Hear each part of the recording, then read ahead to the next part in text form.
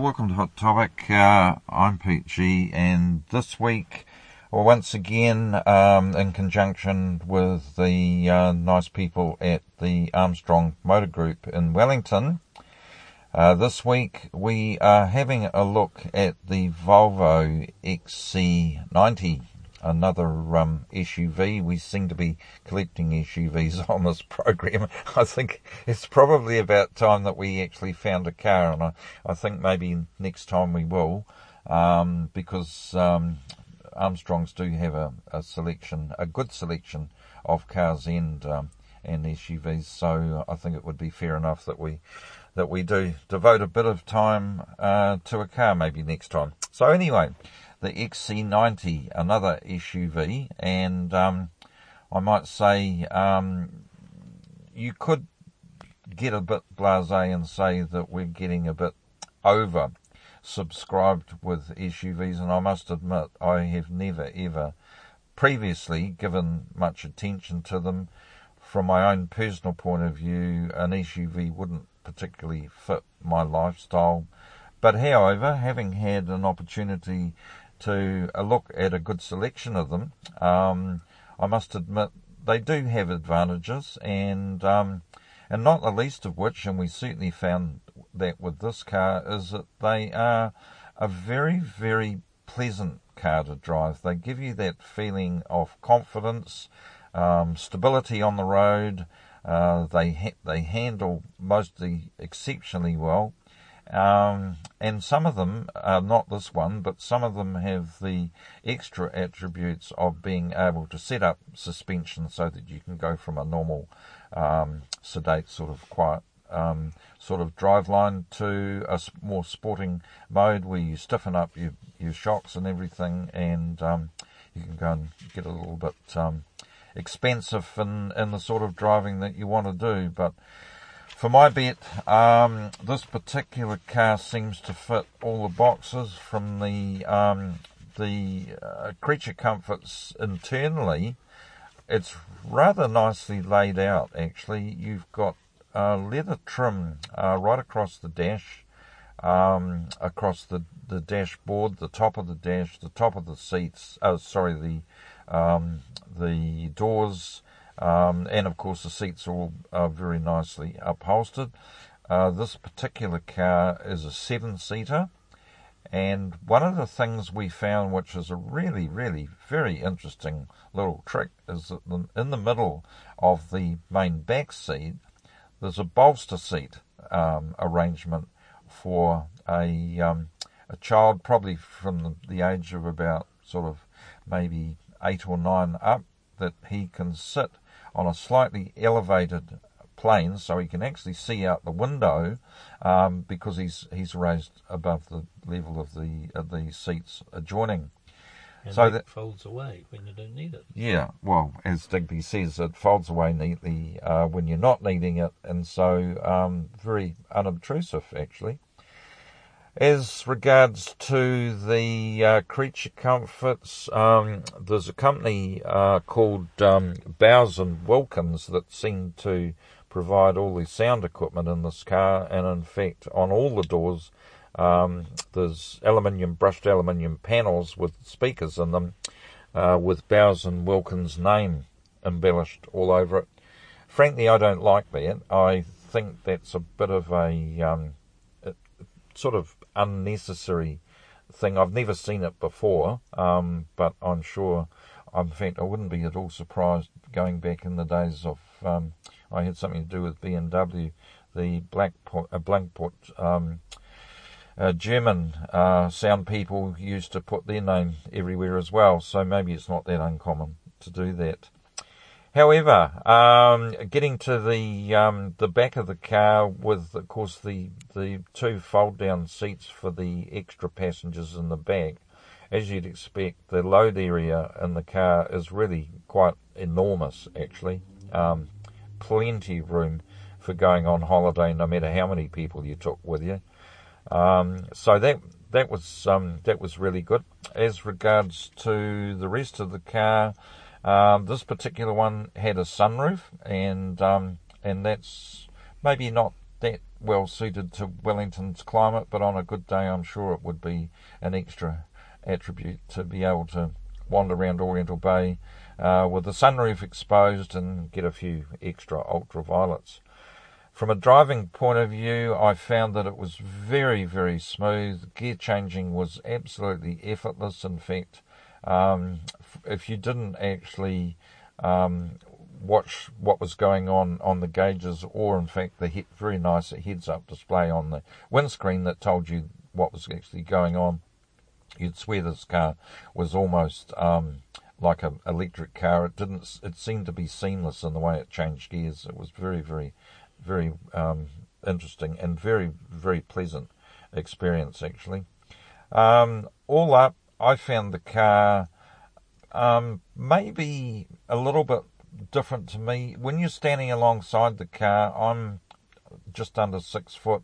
I felt like a midget. And when you look at the wheels, which are 21-inch wheels, they give you the impression that this car is actually bigger than a car. In fact, almost to truck proportions when you're standing alongside it. I would imagine you'd have to stand on a step ladder to actually wash the roof properly. But however, I'm sure most of these cars, the SUVs, all fit in a similar category. It's 1.7 metres high, so it's just a wee bit short of your total height. A wee bit short, is it? A wee bit, not much. Oh, okay. Oh, well, there we are. There we are. Digby says it's about roughly almost the same height as me. So, once again, I still reiterate, you'd be having to stand on the door wells in order to wash the roof, if in fact you didn't have a convenient step ladder alongside where you were. I didn't like the colour. This particular one was a dark blue. They do have quite a colour range with the selection, and so there were cars in the showroom that I would have chosen over this particular one. But however, notwithstanding that, I found that it was a very, very pleasant car to drive. And as Digby will tell you when he gets into the ins and outs of the testing drive that he did, this car seemed to handle his hairpin test exceedingly well. So, it was rock solid. It didn't give you any moments of feeling unsure about what it was doing, and it made me feel very safe. Price-wise, it's not cheap. Digby's just just explaining to me one of the things I missed was the dash layout, which compared to some of the other cars that we've looked at was exceedingly easy to operate. It made sense the way it was laid out, and it was very, very easy to find everything from the GPS to the sound system to the heating. Everything had a master reset switch that put you back onto the main menu, and you went from there. So from that point of view, I think it's probably the easiest car that we've come across yet to operate, by quite a long way actually. So that was a huge big plus. So from my perspective, I like the car. $118,000 is not cheap, but I think value for money, I definitely think it's worth it.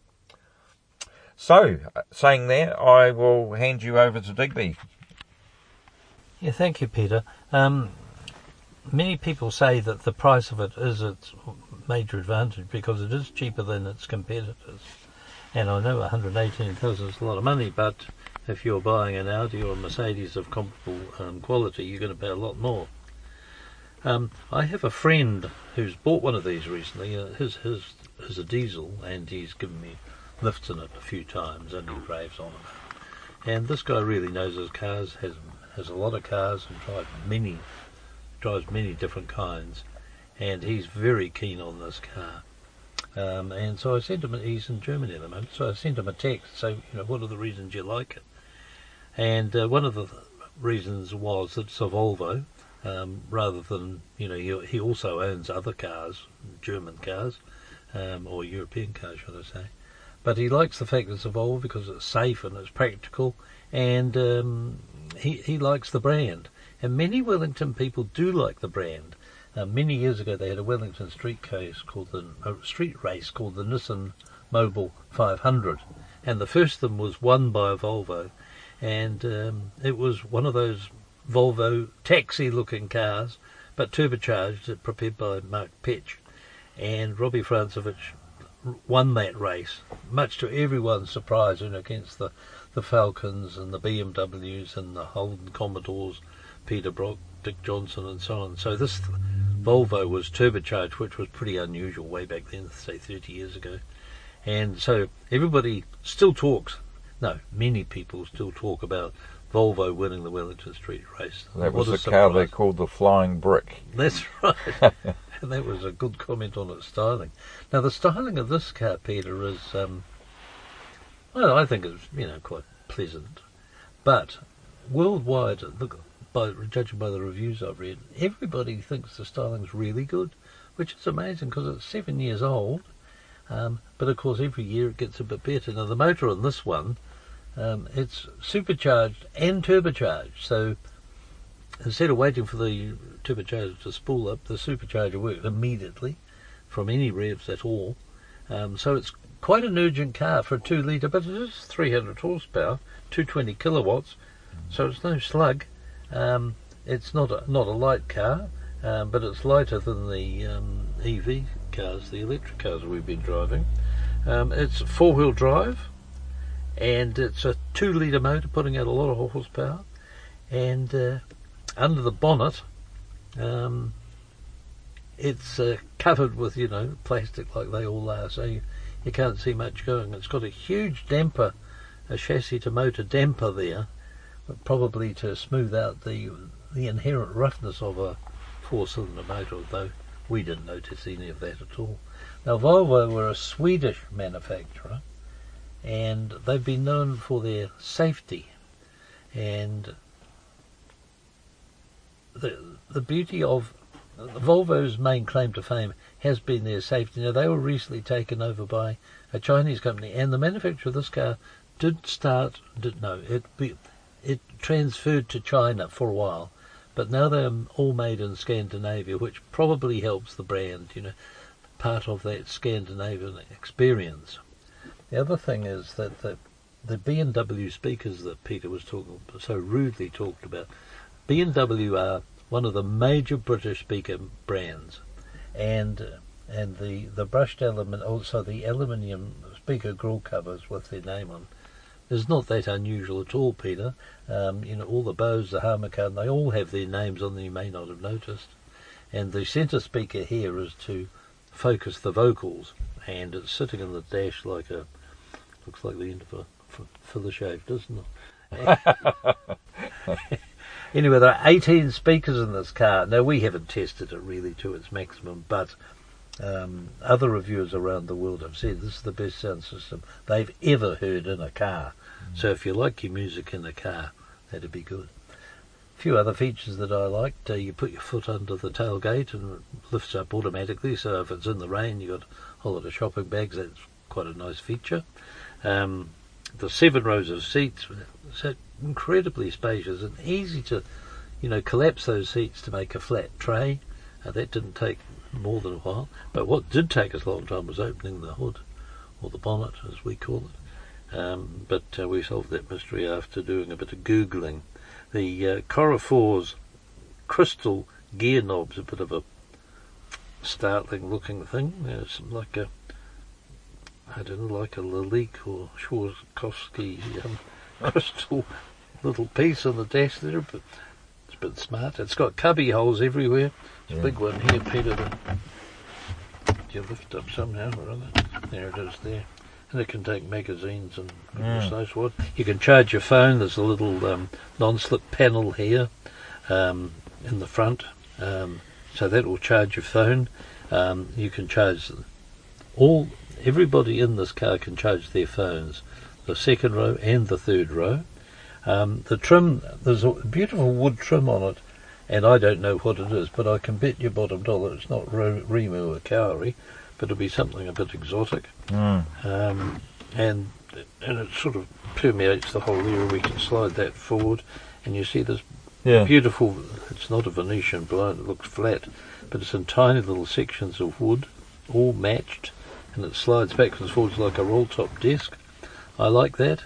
Now, one of the things that I like doing is checking the handling of these cars. Now, this car doesn't have a sports option on the handling, and why would you?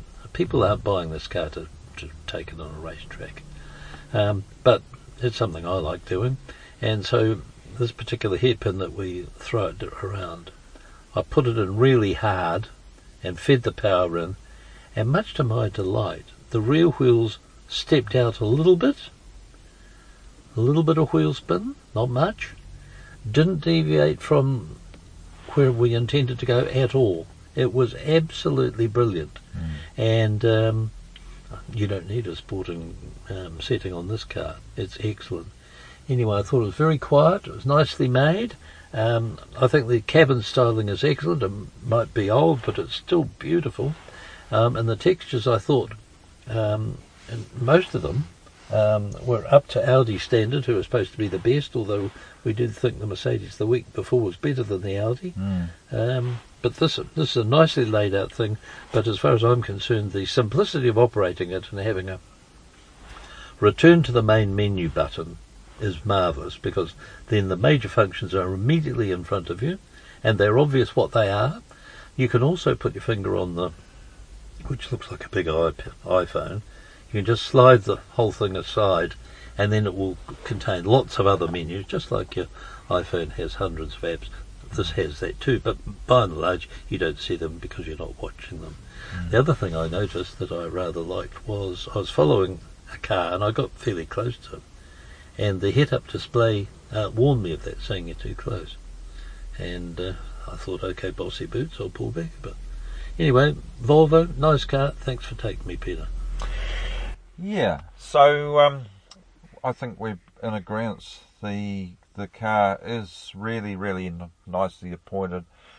A pleasure to drive, actually, as so many of these are. What I would really like, and maybe at one stage we may be able to do this, is to actually do a decent drive somewhere, maybe over the Rimataka Hill, the Wairarapa, would be really good, to get an indication of, because all our road tests are being done in a suburban setting, if we were able to get out onto the road and experience some of the extra attributes, would be really quite nice.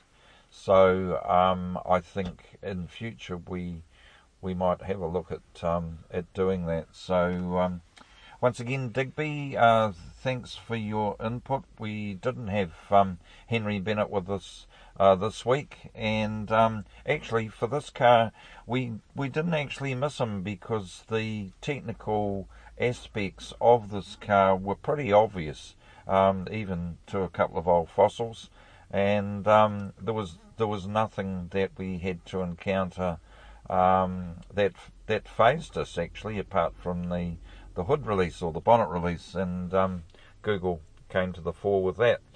So, there you have it. Another really, really nice car supplied, as always, by the Armstrong Motor Group in Wellington. Our thanks go out to them. And in a couple of weeks, it's a bit of a surprise to us, actually. We're not quite sure what they'll give us, but we'll certainly look forward to it. And so that's our show for this week. We look forward to being back at the same time next week.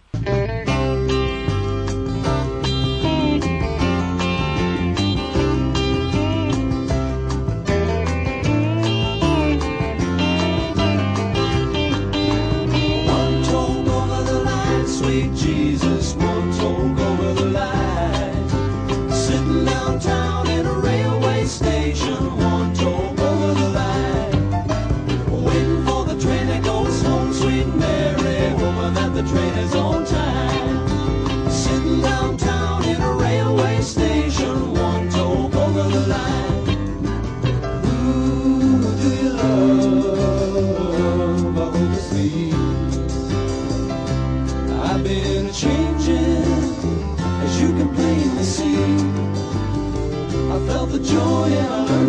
pain that my mama said. If I should choose to make a part of me, would surely strike me dead. And now I'm one toe over the line, sweet Jesus, one toe over the line. Sitting downtown in a railway station, one toe over the line. Waiting for the train that goes home, sweet Mary, hoping that the train is on time. Sitting downtown in a railway station, one toe over the line. Sail away, country mile. And now I'm returning and showing off my smile. I met all the girls and I loved myself a few. Where to my surprise, like everything else that I've been through, they opened up my eyes. And now I'm one toe over the line, sweet Jesus, one toe over the line. Sitting downtown in a railway station, one toe over the line. But you know I'm just waiting for the train that goes home, sweet Mary, hoping that the train is on time. Sitting downtown in a railway station, one toe over the line.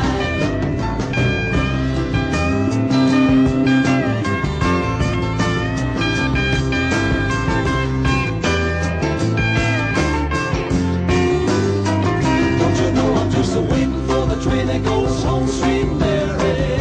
And the train is on time. Sitting downtown in a railway station, one toe over the line. I wanna be one toe over the line, sweet Jesus, one toe over the line. Sitting downtown in a railway station, one toe over the line. Don't you know I'm just waiting for the train that goes home, sweet Mary, hoping that the train is on time.